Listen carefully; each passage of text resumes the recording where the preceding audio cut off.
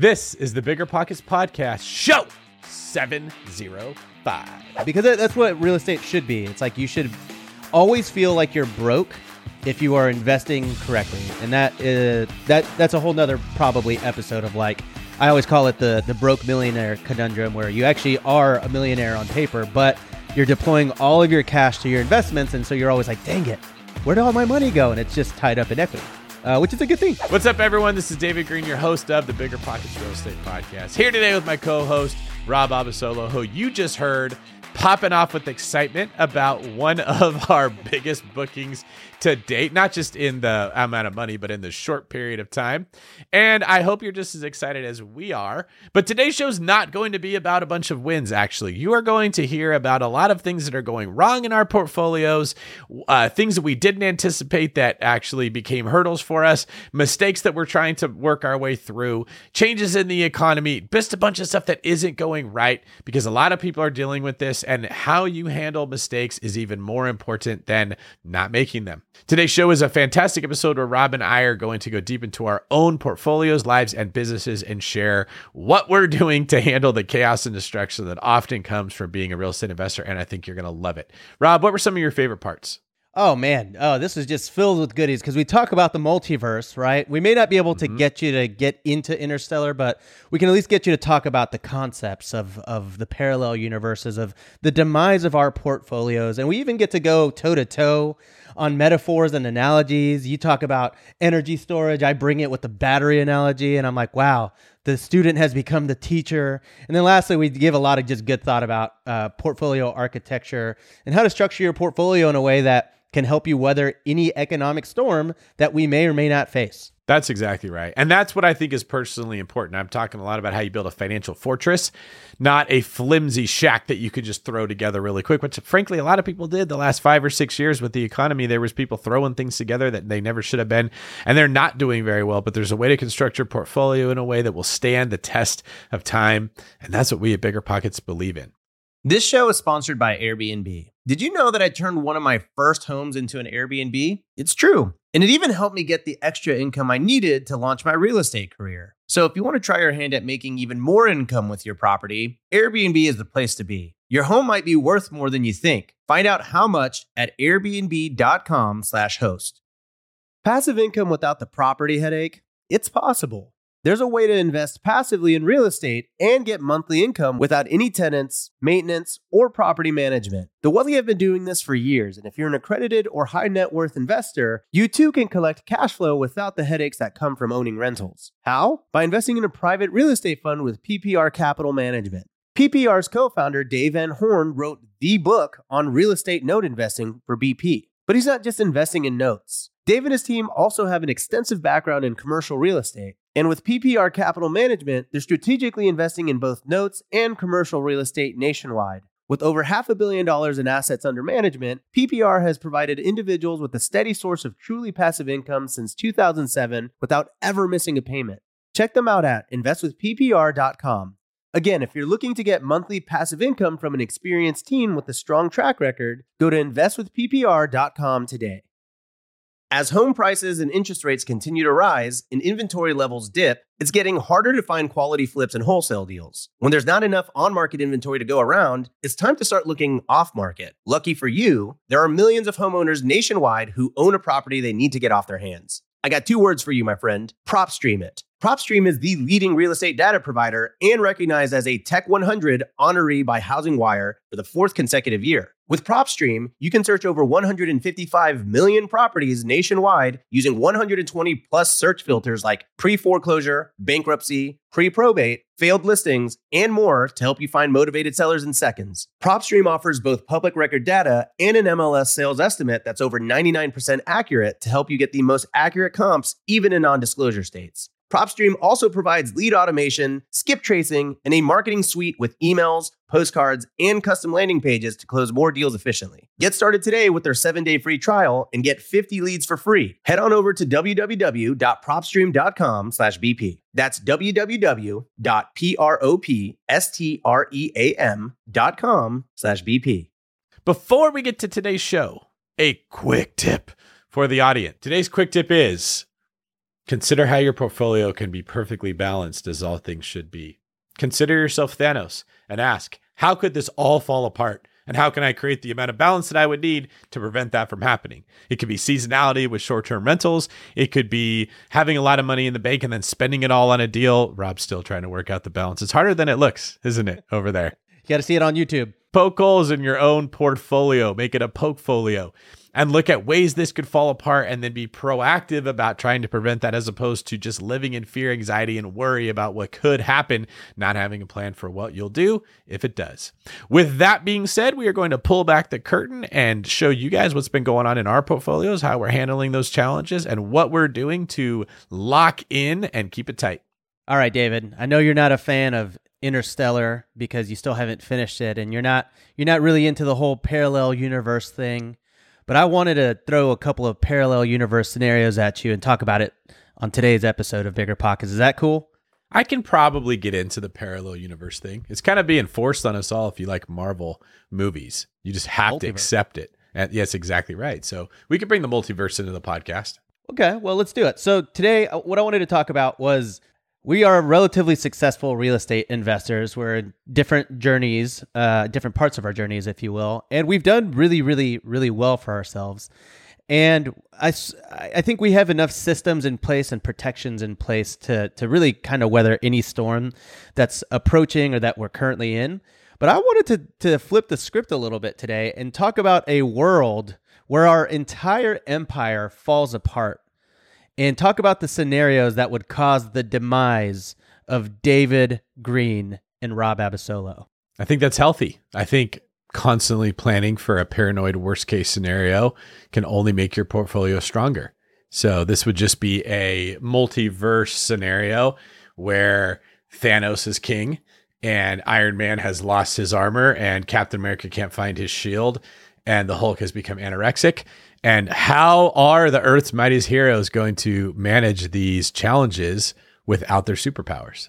Okay, so I'm curious. Have you ever given thought to a world where your entire portfolio crumbles? Yes, I do think about it a lot. I think the challenge is that when things are going really well, you have the thought in your head of like, it won't always be this way, or you got to prepare for whatever. But the emotional environment that you're operating out of is very different. And the same is true on the other side. When things are very difficult, you have the thought in your head, like, I know I can make money through real estate. It can work, but your emotional state is just so negative and fear-based, it's very hard to operate. So these exercises are good because it forces you out of the emotional state you're in right now based on temporary factors like the market, how your last deal went, or what you ate for breakfast this morning, and into the mental side of it where it's much more stable and like beneficial to be approaching financial aspects from that perspective. But deep down, I know that you're probably always comforted knowing that you have like 10 million credit card points, right? Isn't that your apocalyptic scenario? If everything is gone. Yes, that's my one backup plan. So yeah, like we were joking about how I have a lot of credit card points because having them there it makes me feel better in case everything gets wiped away, right? If Thanos snaps his finger and half of my wealth disappears, I've still got these credit card points that I can live off of for 6 months without having to worry about going hungry. Yeah, David hasn't really disclosed how many he has. That's my guess. I will say that is the one thing. I'm more protective about my credit card points than I am my real estate portfolio. I've got like $12,000 worth of credit card points, I think. I don't know. What's 1.2 million credit card points? Like $12,000 And I'm like, I am never going to touch this. That's so funny. That and my Beanie Baby collection that I keep in various safety deposit boxes throughout the Midwest. I've seen that thing, man. That's extensive. Yeah. Well, let's do it, man. Let's talk about it. And let me just give my point of view before we get into it.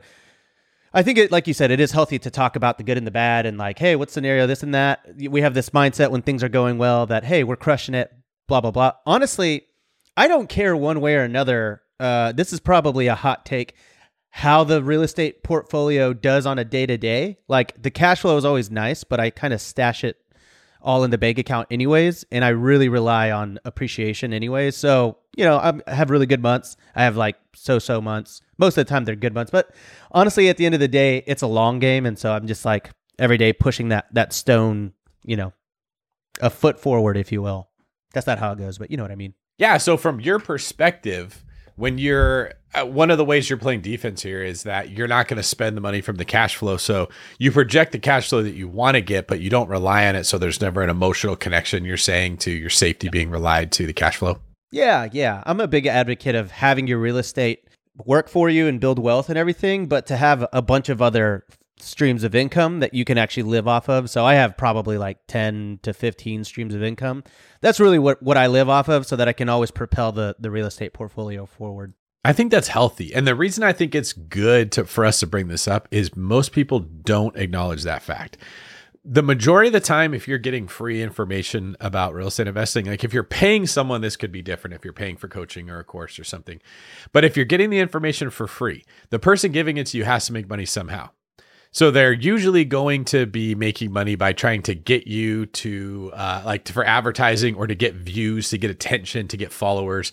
The quickest way to do that is to tell someone that they can make more money easier than what they're currently doing. This has just been around forever, right? So if there's a girl that you like and she's got a boyfriend, the first thing every guy wants to do is tell her all the reasons that her boyfriend sucks and how he would be better, right? The same thing comes true for if you want someone's money. You got to tell them that the place they're currently getting their money from could be better. And if you come over to this world, girl, I'll show you how to make some passive cash flow. Wouldn't that be better than having to go to work every day? And so you're frequently seeing TikTok and Instagram and social media scripts with little emojis in them that says, do you want to make $6,000 a month? Do you want to know how I make $300,000 a year without working? And inevitably, this is some form of cash flow from real estate. And it's true that in principle, you can make money passively from real estate. It's also true that it is inherently less reliable than that W-2 income that everybody is trashing. So like the new guy is always going to tell you how he's better than your boyfriend in all these ways. But then if you jump ship and you hook up with the new guy, you realize, oh, there's a lot of stuff my boyfriend was doing that this guy doesn't do that I maybe took for granted. And for a lot of people, their W-2 job is not the best thing. They need to get out of it. But for others, you forget that when you're having a bad week or you're feeling down or you're distracted or your kid's sick and you're not sleeping, man, that paycheck just keeps on coming. It doesn't matter if you don't perform. You get into the world of real estate or entrepreneurialism and you're not on your A game, that money might actually stop. And so it is worth acknowledging that income coming from a secure source has a value that income coming from an insecure source like cash flow doesn't have. And it's also worth acknowledging that this is never talked about in the real estate space because most people sharing the information don't want to tell you that cash flow is unreliable because then you're not going to follow them. You're not going to subscribe to their channel. You're not going to give them the like. You're not going to give them the currency that they need to justify the free content they're putting out. Oh, yeah. You know, it's so funny because I'm always like, well, on YouTube in my content, or just my students, I'm like, all right, let's get you to $10,000 a month. I'm going to teach you how to do that. And they're like, oh my God, let's do it. I'm like, all right. And here's what's going to happen when you make $10,000 a month. You're not going to spend it. And they're like, wait, what? I'm like, gotcha. I made you wealthy and I'm not letting you spend it. Because that's what real estate should be. It's like, you should always feel like you're broke if you are investing correctly. And that's a whole nother probably episode of, like, I always call it the broke millionaire conundrum, where you actually are a millionaire on paper, but you're deploying all of your cash to your investments. And so you're always like, dang it, where did all my money go? And it's just tied up in equity, which is a good thing. And that's one of the reasons I've started referring to money as a store of energy and work as energy. I'm trying to move our thought off of the US dollar, which has a value that's constantly fluctuating with inflation. It's very hard to know what a dollar's worth, into an understanding of energy, to where you can make a bunch of money, which was just you converting work into energy and then taking it in the form of money. And then you go trade that money for fancy clothes and fancy shoes and fancy cars and fancy vacations. And you're just wearing your energy on the outside. That's all that it is. You're not wealthier than other people. You're just putting energy into things like cars and clothes. Versus with real estate, we are constantly putting our energy back into the asset, back into the portfolio. We're putting it into the future where it's going to grow and replicate and create more energy. And we can pull energy out of the portfolio through cash flow, through cash out refinances. There's these vehicles that we use to access that energy. But you're right. The better way to grow your wealth is to keep as little of the energy as possible for yourself and keep as much of it inside the vehicles where it's going to grow more, which often leads to people wearing t-shirts just like you. That's right. My single shirt. I only own one. Actually, I think to use your analogy here, I actually think it's better to think of your. Oh, this is really good. Okay, I got to work through it with you on the air here, but your money and your wealth is sort of like a battery, like battery storage. All right, and Yes. so you can store all your batteries for a storm, right? And when that storm comes, you can use it to weather the storm. However, if you use your batteries for like dumb things, right? I don't know, like our RC remotes or RC cars or whatever, as soon as that energy is gone, it's gone. You're not getting it back. It's a depleting source. And then on the flip side of this, batteries don't last forever. If you just keep your batteries in the closet for 20 years, they lose power over time, which is inflation. So you have to be able to consistently move your energy to something that is going to produce more energy. Woo! I did it. I love it. Yes. And there's so many people that think, oh, my laptop is charged. I'm at 100%. I don't need to plug it in. Terrible attitude. You shouldn't be like, I'm rich. I'm at 100% battery. Plug it in. Keep the energy in the power source. And have new energy coming in from the electricity to restore it, which would be new ways of making income through real estate, new ways of making income through entrepreneurialism. Yes, you have a bunch of wealth stored inside of your real estate. Don't just pull it out because you never know when you're going to need it. You don't know what happens if the power goes out. Like you said, you can't recharge that battery and you're only at 4%. You're only at 12% because you were too lazy to plug it in. So in today's show, we're literally talking about how we prepare for that storm that's going to stop you from being able to replace that energy. How you prepare for the storm that's going to cut your battery life in half. How, when everything is great and you think it's always going to be great, we plan for when it's not going to be great, because those storms tend to not be the case all the time. We don't have 20-year storms. They tend to be wicked, nasty hurricanes that come through in a couple years of devastation, and then the economy's better. So overall, this is why we're always doing well collecting energy and collecting electricity in our portfolio when we're investing it. But you'd be a fool to not plan for the fact that you're going to have downturns. And the goal is just survival. How are we going to survive those short periods of time where the storms hit and we got to batten down the hatches, get in the basement, wait for it to pass, and then once it's done, come out of there and go start planting our flag and scooping up all the real estate we can?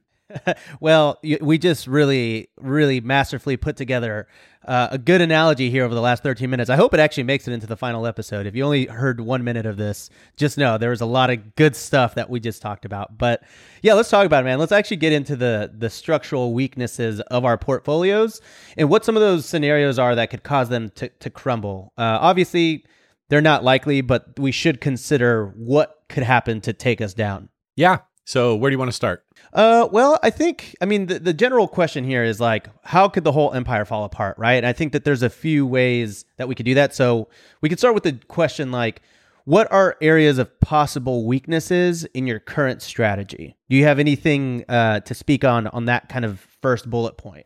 And I was just thinking before we recorded, I was having a conversation with somebody and we were talking about where business is going good and where business is going bad. And in general, for me, the actual decisions I'm making are close to 100% solid. I rarely make a bad decision when it comes to what to buy or how to manage it or how to manage the energy flow. And so we'll talk about that in the show, like how I look at it so that I rarely make bad decisions. But I still have significant stress and problems and things that go wrong. So I was trying to figure out like, how is that happening if I'm making good decisions in all my investments? And what I realized is it comes down to two things, and they're things that I cannot control. They are other people, and they are things like regulations. Okay. So I could look at a deal, analyze it from every single situation, walk into it with a really good plan, buy the property, and the neighbor complains about the construction and the city gets involved and they slow you down and it turns into a 6-month project instead of a 30-day project. And you lose 10 grand a month before you even get the property out and you're $60,000 in the hole. So then you don't realize you need a second kind of permit. Well, that's going to take another 3 months before you can get it, right? And then you go down this rabbit trail of just your construction or your jump off part took 9 months and you didn't have $90,000 set aside. And the next thing you know, you went from being extra liquid to barely liquid at all. And then if you have another problem go wrong somewhere else in your portfolio, boom, you're at that point where you're not going to weather the storm. So regulation is one thing that is very difficult for investors to navigate right now. And that is especially true with short-term rentals. You don't know about the neighbors complaining to city council and they come in and say, this is no longer allowed. Or an associate of mine recently had to sell 3 properties of his in Virginia because out of nowhere, the HOA just decided we're not going to allow short-term rentals anymore. So what's he going to do? He had to put the houses on the market and sell them. He wasn't able to sell for a profit. Most of the money that they had been crushing it making over like the 9 months before that from all the work they put in went to cover the closing costs and the realtor fees. And then after he and his partner split up the money, there was like barely any profit that was made for 9 months of hard work and success. Nothing that they could control. So things like regulation can absolutely screw me up. And the other one is people. I was thinking about all the problems that I'm having. They're always problems from deals I did with other people. A partner in a deal got greedy or got lazy or didn't have the same value system as me, and they made decisions that I wasn't looking at that were very poor. So even though the plan and the property was perfect, the person was not perfect. Or a business partner that you go into business with and you find out that the friendship you have with someone is not the same relationship you have once money gets involved. So I've had situations where we started an enterprise and they did really well really quick and they completely changed. They don't have the same values. They're acting much differently. Their ego is more important to them than the success of the business, right? They've never experienced that much affluence that quickly. And it hit them in a way that I couldn't have anticipated. So those are typically the things that will cause stress in my life. And so like trying to learn to limit how dependent I am on other people in these enterprises is the biggest threat to my portfolio. And most of the issues that I'm having right now come from that. Is that why you shut down your pink Volkswagen Beetle rental service? I've always wondered why that went under. We had a ton of demand and it was really good for my image. But yeah, the partner that I had decided they didn't want it to be pink anymore. They wanted to move into purple, and I just couldn't live with that. Creative differences. No, man, that makes a lot of sense. I think there are definitely, regulations even go past, I think, like laws and short-term rental laws and everything like that. I mean, we know that I am a short-term rental host. Obviously, we talk about it all the time, but there are other regulations that can really throw you for a loop. And I'll give you one example of where someone's empire might have crumbled. Mine did not, thankfully. I guess for the purpose of this podcast, we'll say it was my empire. But I had a relatively successful Airbnb operation and like a little glamp site operation that was cash flowing a lot of money. Things were going good. I was flying hot Icarus, if you will, right? Flying close to the sun. Mm-hmm. And then we got this little thing called COVID-19 pandemic across the world. And guess what? Airbnb canceled all of the reservations that we had for like 3 months straight. And then the city shut down and they wouldn't let you do Airbnb. And so we actually had to refund $40,000 to $50,000 worth of reservations overnight. Now, I think for most people that are overzealous and very levered and like, don't have a lot of reserves or anything like that, that would have eaten up most businesses. But my standpoint has always been to just keep all of our money in the bank account. Don't spend it. As I said, I try not to spend real estate money. So it was really no big deal. It was not a big deal for us to refund it. Obviously, I didn't like refunding like $50,000, but it was like, okay, we have the money. We're just not going to make it. It's not a big deal. And then guess what? We ended up, because we were able to weather that, we were actually the most profitable we had ever been for the rest of the year. Whereas there were a lot of people in like rental arbitrage, like master lease contracts where they had 100 units.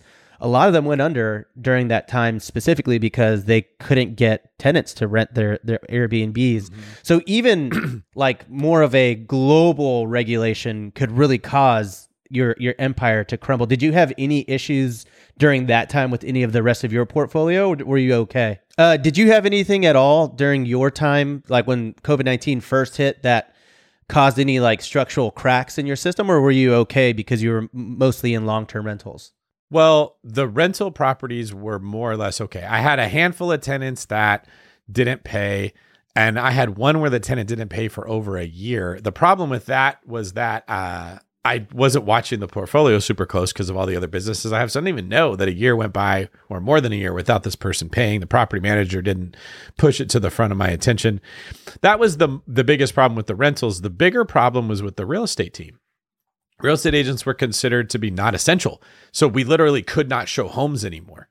Like not just holding open houses. You can't even get into a house to even go show it. Nobody was going to be buying homes. So this entire income stream was basically just shut down. You weren't going to be able to sell anybody's home. and you weren't going to be able to help buyers with buying it. And it's very easy from an emotional standpoint to see the money keeps rolling in. I can keep buying, I can keep spending, I can keep doing whatever I'm doing. And then COVID hits, which was a black swan event no one would have ever thought. Boom.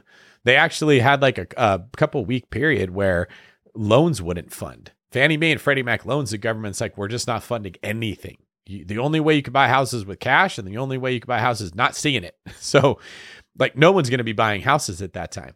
And so like your portfolio as a whole is not just the assets that you own. It is your life, right? Like you mentioned saying you could be over levered. Everyone assumes that means taking out a loan on the property that's too much of an LTV. No, you could be at 50% LTV, really low, but what if your life is over levered? You've got massive car payments. You've got a huge house payment that you can't afford. You've got a ton of debt you never paid off. You've got a lifestyle that other people are spending your money and you're not paying attention to it. You can have prudent investments, but run your lifestyle in a way that isn't very disciplined, and you can easily lose the assets because of what was going on the other side. Yeah, for sure. I mean, I think speaking of the loan thing right now, another thing that probably a sticking point for a lot of people are bridge loans, or people that are flipping right now based on ARVs from 6 months ago. Yep. That now that we're taking maybe I don't know what the correction is right now, but let's just say it's a 20 to 30% in the next 6 to 12 months, if that's what it is. I don't know off the top of my head, but if that's what it is, then it's going to be very tough to cash out and actually get your money back. Or if you're even just selling, like if you already had razor thin margins and you were only going to pull $10,000 to $30,000 of profit on a really light remodel, the correction of prices and then the increase in interest rates might cause buyers to not want to buy your flip, and thus you are in this hard money loan or bridge loan that you can't get out of. Yeah, that's actually happening to me right now in several properties. So I went on a buying spree right before rates went up, and that they've just continued to go up. So I've got a couple properties, like pretty big rehabs on $1 million or several $1 million properties in the Bay Area, where I locked in a bridge loan for 12 months at something like 9-10% interest. At the time, rates were 4.5%, maybe 5%, but probably less. And rates have gone up so quickly that to refinance out of my bridge loan, which is like a form of a hard money loan, my 30-year fixed loan will be higher than what the hard money loan was. And I can't sell it because the values have gone down. They haven't crashed, but they've gone down less than where it was when I paid it, because the rates have gone up so high, right? So it is these perfect storms that we're talking about. I had a lot of exit plans. Okay, buy the property, fix it up. The ARV should be here. I'm going to get more than 100% of my capital back out, and I'm going to have this great asset. Well, now the cash flow is significantly less because rates were at 5 and then they jumped up to 10.5 for this particular property I've got. And I can't exit it by selling when the market was just climbing because the prices have gone down, and they're also in the middle of being newly renovated. So I have to finish the renovation. And then you get issues with the renovation, how long it takes. And then when you get permit issues that get popped up, like new stuff just keeps starting to add on, and you're not able to collect any revenue for the property. You're not able to sell the property, and you got to keep putting money into it until it's finished so that you can actually have something that could be rented out. And then when it is rented out, you're not going to be making nearly as much as you planned because rates have gone up so much higher, and you're not going to get all your money back or as much money back because the value went down. This does happen in real estate. And the thing that you got to understand is it could not have been predicted. We didn't know when rates were going to go up like this. We didn't know when COVID was going to happen.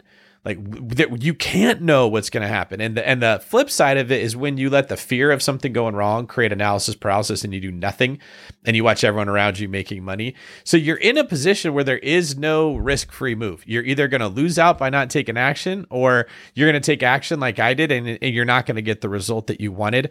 The only way that you mitigate that is that you don't look at what's happening in the immediate future. You look at what's happening in the long term. I did certain things well. I bought them in locations that are guaranteed to appreciate much more than everything else around them. Grade A locations, right? I created additional units in these properties, so my cash flow will be more than a comparable property would be worth. At some point, rates will go down. I'll be able to refinance and I'll be able to get back to the numbers that I originally thought. It's really just time that I lost. I thought I was going to be making a certain amount of money in 6 months. Maybe it's going to be 2.5, 3, 4 years, hopefully less, but it could be that long before I end up making that money. So I just lost time. But there's still like, what if I'd have bought these in terrible locations? Oh, there'd be nothing I could do right now. You'd just be screwed, right? So the principles of real estate, this is where they come from, is we are planning for the worst case scenario. Like, did I think rates were going to go from 5 to 10.5 for me? No. Did I ever think I'd refinance into a 30-year fix that was more than the hard money loan that I used to start the rehab? No. Did I think that the ARV would drop that significantly because the rates went up so high? Like on a $2 million house, if rates double, it hurts the value a whole lot more than a $200,000 house. No, I didn't think any of those things, right? But what you do with your money and how you construct your portfolio will allow you to survive those times. This show is sponsored by Airbnb. Did you know that a long time ago, before I ever started my real estate business, I turned one of my first primary residences into an Airbnb? And that's the extra income that I needed from Airbnb that gave me the confidence to go out and work for myself and eventually quit my 9-to-5 job. And now I have dozens of Airbnbs all over the country. I've even partnered up with the old David Green on a recent property in Scottsdale to take our portfolio to the next level. And of course, we host it on Airbnb. But you don't need to be a full-time real estate investor to start on Airbnb. As a matter of fact, I was self-managing 10 properties while working my 9-to-5 job, so I know anybody can do it. Think about it this way. You're looking for extra income and going on a vacation. Wouldn't it be great to rent out your space and let your property pay for itself while you're gone? I did this one time. I pitched my wife and my roommate, because we were house hacking, on the idea of renting out our home, and it paid for all of our expenses on a trip to Mexico City. So go and give it a try. It might just change your life, just like it did mine. And I really do mean that. Your home might be worth more than you think. Find out how much at airbnb.com/host. Remember when you had to pay to get a lead's phone number? It was like the dark ages, until Deal Machine made skip tracing a thing of the past. Now, with your Deal Machine plan, you'll get unlimited access to phone numbers and contact information for no extra cost. That's right, get high-quality, reliable information trusted by leading financial institutions, all fully compliant with the federal Do Not Call list. Explore over 150 data points, including age, gender, marital status, occupation, and a ton more. Trust me, this is the data you need for off-market deals. With new filters, people flags, and color-coded phone numbers, lead management just got a ton easier. Ready to step up your investing game? Sign up for a Deal Machine plan today and gain immediate access to this unlimited treasure trove of contact information and phone numbers. Just head to DealMachine.com/BP. Transform your lead generation and deal-making strategies with Deal Machine. Sign up today and start exploring the unlimited possibilities at DealMachine.com/BP. We're always looking for ways to improve, searching for better. But when it comes to hiring, the best way to search for better is by matching with quality candidates. If you need to hire, you need Indeed. Indeed is your matching and hiring platform with over 350 million global monthly visitors, according to Indeed data, and a matching engine that helps you find quality candidates fast. Ditch the busy work. Use Indeed for scheduling, screening, and messaging so you can connect with candidates faster. And Indeed doesn't just help you hire faster. 93% of employers agree Indeed delivers the highest quality matches compared to other job sites, according to a recent Indeed survey. Leveraging over 140 million qualifications and preferences every day, Indeed's matching engine is constantly learning from your preferences, so the more you use Indeed, the better it gets. Join more than 3.5 million businesses worldwide that use Indeed to hire great talent fast. And listeners of the show will get a $75 sponsored job credit to get your jobs more visibility at Indeed.com/biggerpockets. Just go to Indeed.com/biggerpockets right now and support our show by saying you heard about Indeed on this podcast. Terms and conditions apply. Indeed.com/biggerpockets. Need to hire? You need Indeed. Well, let me ask you this, just out of curiosity. When you go to refi those homes, you were saying like you may not get the full, like you may not get all your cash back. You'll just leave cash in the deal, like in the house. Yeah. So it's just energy that's staying in the house, right? If you will. I hate to use this against you, but in the Burr Bible, you do talk about this a lot, where people go and they rehab the house, and for them, they want to like get all their money back, but they may only be able to get 80% of their money back, and they have to leave 20% in the deal. And it's like, oh, too bad. Now you just have like locked net worth into a home or whatever, right? So I think at the end of the day, as long as you're looking at it from a long-term perspective, you aren't really losing. It's really hard to lose in real estate on a 20 to 30 year cycle if you're actually holding on to your almost to your impossible. assets. Yeah. That's exactly right. And that's what we're pointing out is what I lost was time. Okay. I thought I was going to be at a certain point in my timeline sooner. Right. And I didn't, but I gained a bunch of time on the stuff I bought in the last 8 years because inflation was so wild and rent increases were so crazy that I got to where I should have been in 20 to 25 years in 5. I have some properties that I bought in 2013 that the rents have more than doubled. Okay, so like a fourplex is the one I use a lot. I bought it at rents were at $700. Now rents are at like $1,750, $1,850, depending on which unit, right? That shouldn't have happened for 20 or 30 years. That happened to me in like 8 or 9 years. Okay, so I gained a lot of time on those deals, and on these ones where the market turned around on me quickly, I've lost some time. But yes, as long as you hold it for long enough, you'll be okay if you're following the right principles. But it's not fun. Like part of why we want to make this episode is so other people hear you're not the only ones going through this. When the market shifts that rapidly and that unexpectedly, it like the rug gets pulled out from underneath you and you don't know which way you're going to fall. For sure. Well, I guess on that note, I sort of wanted to talk about how liquid you can be with your portfolio to triage like any major changes in the economy, right? Do you have liquidity in your overall portfolio to be able to exit? Because I know that this is something that probably a lot of people are going to have to face, right, in the next year. Like they could be in the middle of loans. They could be in the middle of refinances. They can have a bunch of homes. They may have lost their job and they're going to need money, right? So through triage, like what level of priority can you basically assign different homes? Can you get rid of them? Like what's your flexibility right now with your overall portfolio? That's good. My problems are based off of acquiring too many properties too quickly. Like everything I'm doing is from the acquisition problems, the rehabs, the permitting issues. All the properties I already owned are fine. So that's just one thing I want to I don't want everyone hearing this to get scared and say, oh, David can't even make it in this market. Well, if you bought 20 short-term rentals in a 4-month period, like anybody's going to have some problems if everything doesn't go perfect. So I just bought a lot of properties and hit the perfect storm at the same time. That's a problem. As far as the properties that you already own, the question of like, well, how much liquidity do you want to, or equity do you want to keep in those properties? It depends on how much energy you're keeping in your bank account. There's a balance there. Okay, so some people don't keep very much energy in the property itself, so they don't have a lot of equity. But that's okay because they keep a whole bunch of energy in their bank accounts through the form of cash liquidity. So they're fine. They don't have to ever sell a property. If you're somebody who's thinking, I don't want to have a lot of cash in the bank, I want to just put it all in the properties. Maybe you're the kind of person that likes to pay stuff off so you feel good knowing, oh, my loan to value is only at 30%. I'm safe. I can sell. Well, that's a person that can sell the property, but in order to access that energy, you have to sell. And I don't ever like to sell in a buyer's market. I don't want to ever sell a property unless it benefits me to sell it. The reason I don't like the strategy of keeping your energy in the house instead of in the bank is the only way to access it is either to refinance it or to sell it or to get a HELOC, some form of that. And if values are down, meaning I don't want to sell, rates are probably up, meaning I don't want to refinance, right? Like there isn't really a great scenario there, which is why I'm frequently confronting this belief that having your house paid down or paid off is not as safe as you think. I prefer to keep that money in the bank where I can use it for other things, or I can just make payments for longer. So some people will have $300,000 in the bank and say, David, I want to put $250,000 of this to pay down my $500,000 loan to a $250,000 loan.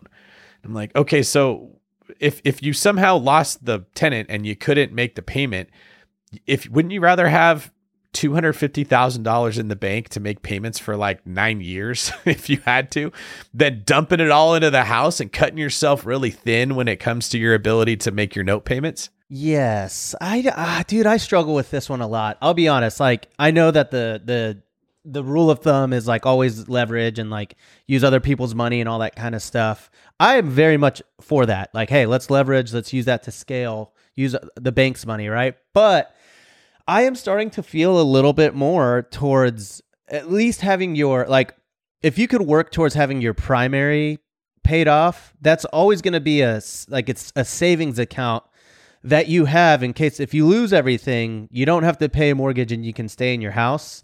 I kind of don't hate that. You know what I mean? And if you really need to, eventually you can take a HELOC out. So I just think it's personal preference there.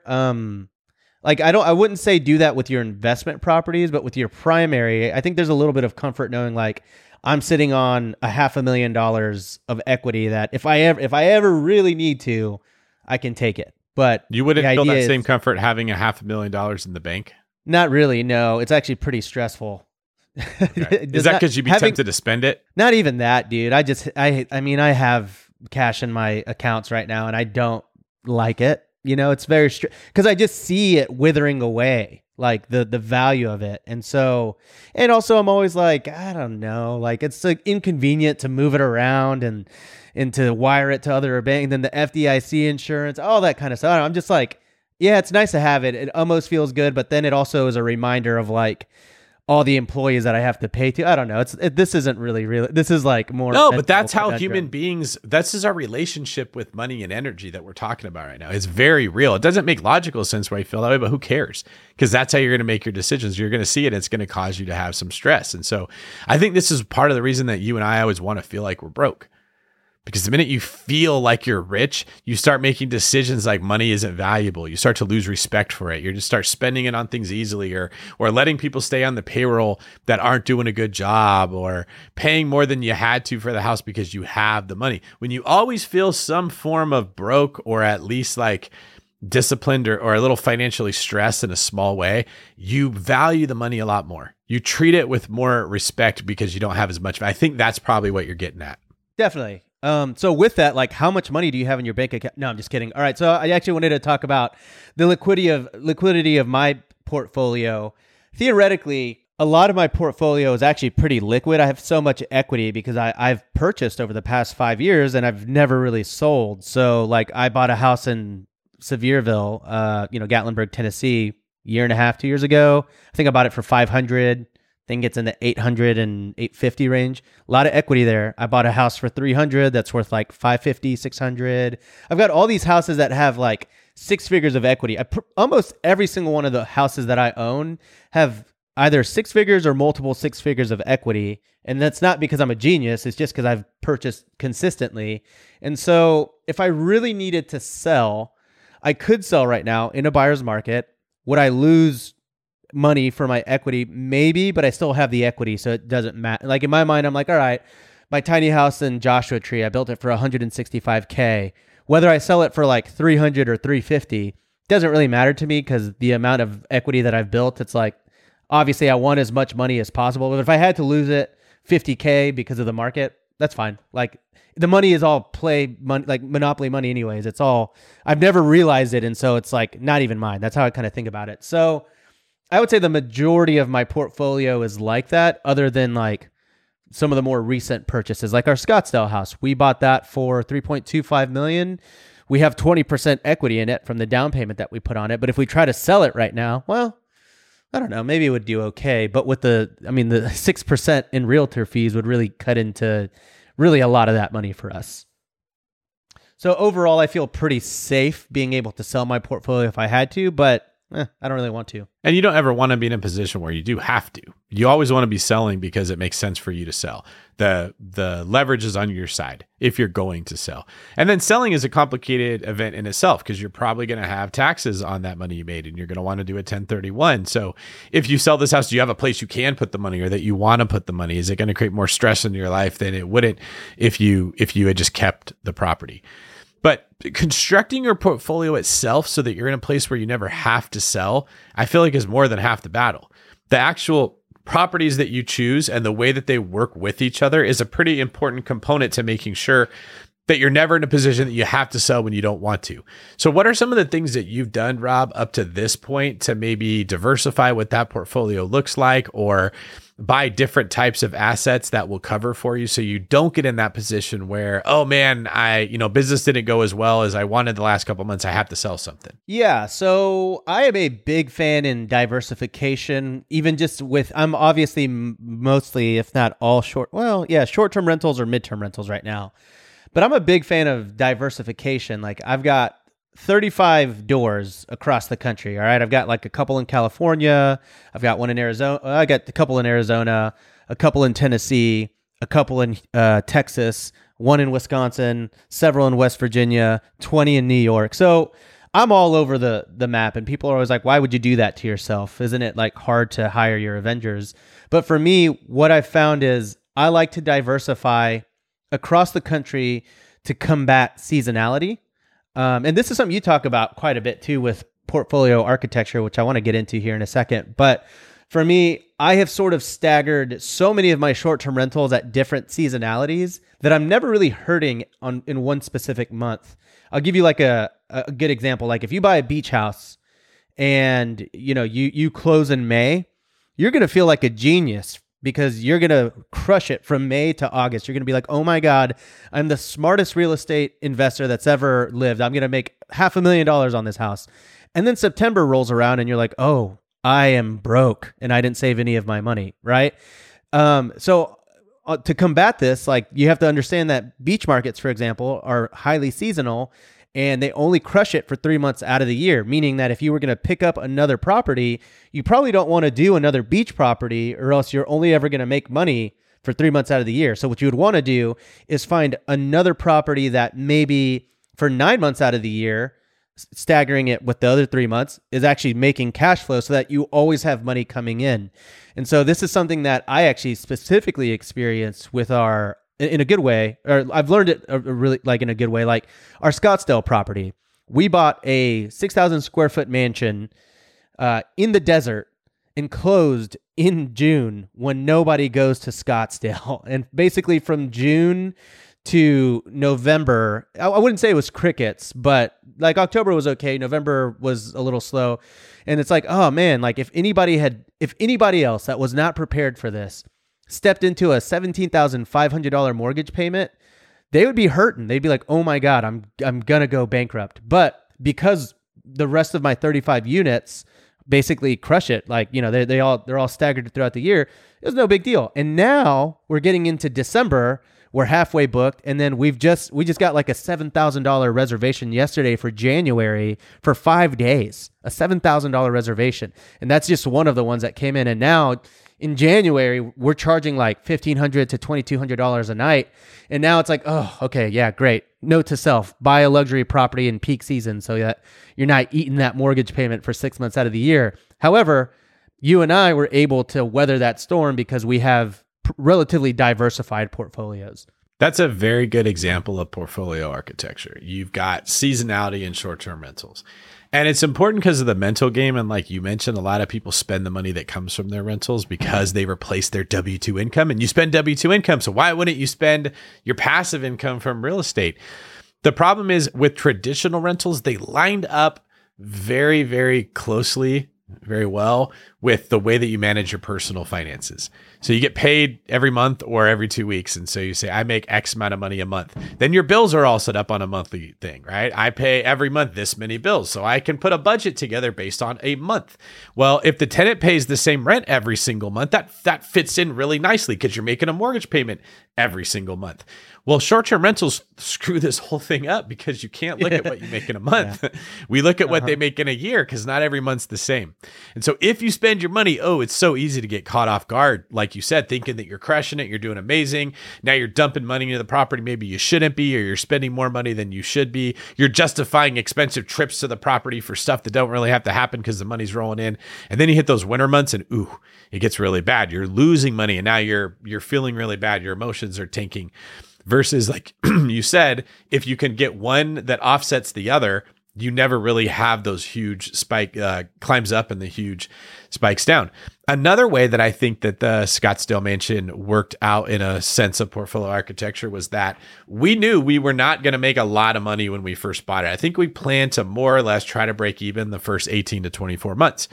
And part of that was because we had to dump so much money into the property to get it ready. And also we knew we weren't going to know what goes wrong. We had to figure out a new market. You can do that when your existing portfolio is cash flowing solid. You can't do that if this is the only property that you're buying. This is the only one coming into your portfolio. You don't have a ton of money. You would lose the property. We also bought this house with a long-term horizon. We're buying this whole thing for less than what the land itself would cost if we just bought land. Okay. But we're probably not going to realize that value for 5 to 10 years down the road. This was an area that we know we really like Scottsdale long-term. The type of people moving there, the way the economy is set up, we think that market's going to do incredibly well. But you don't have the luxury of cashing in 10 years down the line if you're barely making it right now. If you're like, I want to quit my W-2 job, this would have been a terrible house to buy. So the reason we've been able to... At the time that we bought it, at the month that we bought it, yeah. Yeah, but even if we had bought it during a time when people visit Scottsdale, we still, like the pool heater, we have to go replace, and the water heater break-in, and the sport court that needs to be done, right? Like, you can still step into this a couple $100,000 in the hole that you weren't planning on when you're buying a house this big in a new area. We were able to, because the stuff we had bought previous to this was performing so well, that it bought us the ability to basically give ourselves a huge windfall in the future. This is like, you put $100 in your coat pocket, and then 10 years later you come back and you're going to find out that it's $100,000. It's a kind of a situation like that. But if you don't have money to live on, you can't put $100 in that coat pocket. Yeah, for sure. Yeah. And when I say the time that we bought it in, I meant more like we bought it in June versus January, So now I'm starting to get to that point. I'm like, oh, hey, we're smart. Look at us. Look at this $7,000 reservation, or this $10,000 one. And now people are contacting us for events and all that kind of stuff. It's just a little bit of a slow trickle. But like you said, we sort of planned our portfolios accordingly. I would never tell anybody to go and buy a $3 million property unless they had the ability to actually endure any kind of road bumps, but also just the financial aspect of having a portfolio that can pick up the slack for you. You also would never tell anybody to just keep on buying $40,000 houses in the Midwest till you have 700 of them. That doesn't work either, right? So there is a progression of how real estate investing should change. You start in with like training wheels or a tricycle, then you get into training wheels, then you get into a bike, and you kind of move through asset classes as you're learning. Keeping that in mind as you're building your portfolio will help you to weather the storms of life that come. It's true. And let me say, you did ruin real estate. How do I say this? You did ruin this for me in that when I wanted to go and buy like 10 $300,000 houses, you're like, why would you do that? That's a job. Go buy a $3 million house. And I was like, and then we bought it, and I'm like, oh yeah, I shouldn't buy these $300,000 houses anymore. And so now I don't. And so now it's like, I see these deals come across my desk all the time, and they're good deals, but as I've learned from you, it's just not scalable to keep buying kind of these onesies. And so now I'm like very selective about the swings that I take kind of in a bigger scenario. Right now I'm like trying to do 50 doors at a time, or trying to do like luxury properties, or trying to do things that are a lot more meaningful to my time. So I guess thank you on both ends of that. Thank you for ruining it for me, and thank you for transforming me. You were a cat and you were hunting mice, and you were getting all of your caloric needs met from those mice. But my friend, you have grown into a lion, and now mice are unbefitting of a lion of your stature, and you are now chasing gazelles as you should be. So David, when it comes to portfolio architecture, can you give us some of the pillars or some of the criteria that goes into actually assembling your real estate portfolio? Yeah. So when you're looking at your portfolio as a whole, there's 5 things that I like to try to create some kind of balance, because these are all ways that you build sustainable wealth that you'll actually enjoy. It's a form of building like a financial fortress that will stand no matter what gets thrown at it, versus a 3D printed home that you could just throw up really quick and scale fast. But when the first storm hits, it's going to fall. The first is equity. You want to have a lot of energy in that portfolio. Like you said, Rob, if you come on hard times, you can pull it out. This is where the big upside is in your portfolio. You're going to build your biggest wealth through the equity that you create holding real estate long term. So that's one of the first things that you want to think about. The next is cash flow. You need cash flow, not just to replace your income, but also to make sure you can keep the property for a long time, because cash flows are how you make sure you can make that payment, which allows equity to even take place unless you stepped into equity right off the bat. The next is liquidity. that's not just in the portfolio, but in your life. You need to have reserves. That's a form of liquidity. Money that you can tap into. Can you borrow out of a retirement plan? Do you have HELOC set up on property? If you're in a pinch, if you get a good opportunity, do you have money that you can turn to right off the bat to go acquire a new property, fix something that went wrong, improve a property, whatever the case may be, that's in the best health of your portfolio as a whole? The next would be ease of ownership. You're never going to build a big portfolio that does well if you hate owning it. If you've got 40 short-term rentals and you manage all of them yourself, you don't have ease of ownership. That's not something that you're going to enjoy. If you're buying properties in terrible neighborhoods, even if you're getting great deals, you end up hating owning it. And you're not going to grow it big. You're not going to get that equity or that cash flow. So you can have a handful of problem children in your portfolio. Sometimes they're worth it, but it can't be something where the majority of your portfolio is something you don't like owning. And you do have to consider that when you're building. And the last would be scalability. Are you doing this in a way that you can keep scaling and you can keep going? Are you buying $10,000, $300,000 houses over and over and over? Well, that sounds great on a podcast when we say, oh, you could borrow money from investors. And we kind of construct the entire organizational chart of where every piece goes. And it sounds great to an engineer. They're like, that works. But then when you actually try to execute the play that you just drew up, you realize you don't have the skills to do it, or it doesn't work in practice like it did in theory. So scalability is a super important part of your portfolio as a whole. And oftentimes that will mean thinning out some properties that are too difficult to scale and replacing them with properties that are easier, or moving from one asset class to another, as long as your other 4 requirements are being met. Yeah. So it sounds like really what we're looking for is a balance of a bunch of different things versus like really going into one aspect. And that makes sense. You asked me how I'm diversifying, and I said, well, hey, I diversify in location, but that's actually not just the only way I diversify. When I'm like building my portfolio, I'm actually diversifying the types of units that I'm listing on short-term rental platforms as well, right? So yeah, I've got them across Arizona, Texas, California, New York, but I also have really cool units that I just like to have fun with. And sometimes I'll buy a unit just because it's a cool looking property. So I've got tiny homes, I've got yurts, I've got Airstreams, I've got chalets, I've got cabins, I've got mid-century modern cabins, I've got condos. I've got a little bit of everything, and it's really because I like to appeal to all the different types of audiences out there. That way I know if something is trendy or if it's just not as hot, which like a tiny house, for example, people always love those. People don't want to stay at tiny houses in a year or two as much as they did this year. Well, then I have all these other types of properties to meet all of that. So for me, I'm always looking for balance in my portfolio in the actual types of listings that I'm creating and the experiences that I'm serving up to people. That's it. You got to be thinking like that. And when everything's going great in the market, we don't think about diversification. We don't think about what if something goes wrong. We just think about what's the easiest, fastest, and funnest way to scale what we're doing. And that's how you can build yourself a treehouse. You could build those really quick. In a couple hours, you can have yourself a treehouse set up, but it's not how you build a fortress that's going to withstand the test of time. Well, kind of. I've been working on my treehouse village in Gatlinburg, Tennessee for about 1.5 years now, but I just got the update on that today.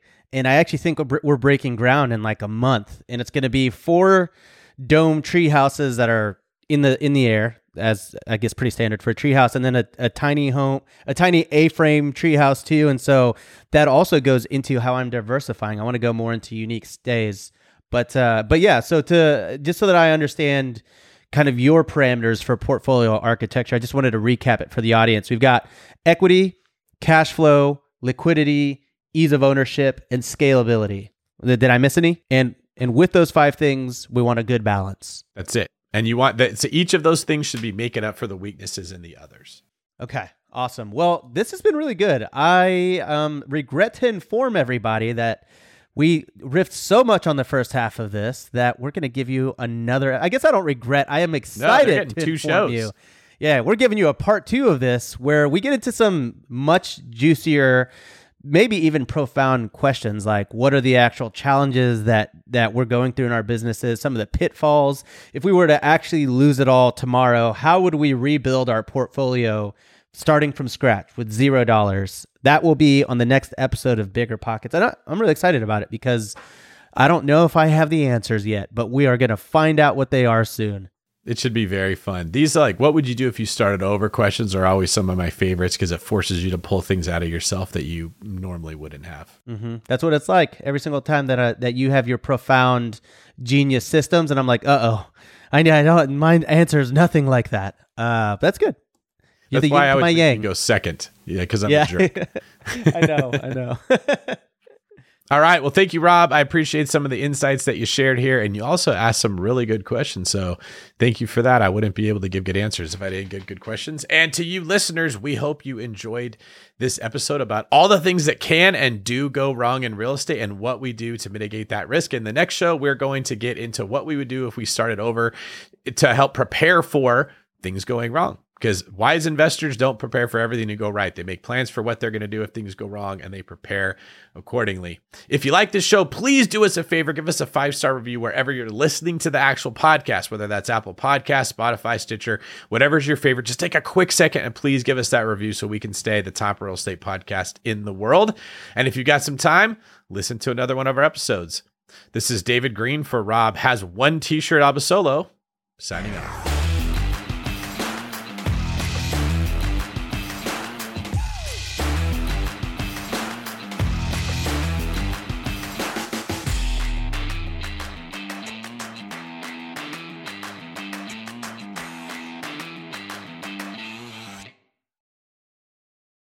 The market is changing, and finding your way can be tricky. Rates shift, headlines whirl, but your goal hasn't changed. You want financial freedom, and the best investors know it's not about timing the market, it's about time in the market. If you're ready to get into the real estate investing game or take your game to the next level, finding an investor-friendly agent is your next step. With BiggerPockets Agent Finder, you can find the right agent in minutes. Just head to biggerpockets.com/deals and enter a few details about what and where you want to buy, and bam! Instantly match with an investor-friendly agent who fits the bill. These local market experts can help you navigate the neighborhoods, analyze the numbers, and take action with confidence once and for all. This free resource is only available at biggerpockets.com/deals. Get an agent, get the deal, and get closer to financial freedom at biggerpockets.com/deals. That's biggerpockets.com/deals to find your investor-friendly agent today. The content of this podcast is for informational purposes only. Past performance is not indicative of future results, and all host and participant opinions are their own. Investment in any asset, real estate included, involves risk. Use your best judgment and consult with qualified advisors before investing. Only risk capital you can afford to lose. BiggerPockets LLC disclaims all liability for direct, indirect, consequential, or other damages arising from reliance upon information presented in this podcast.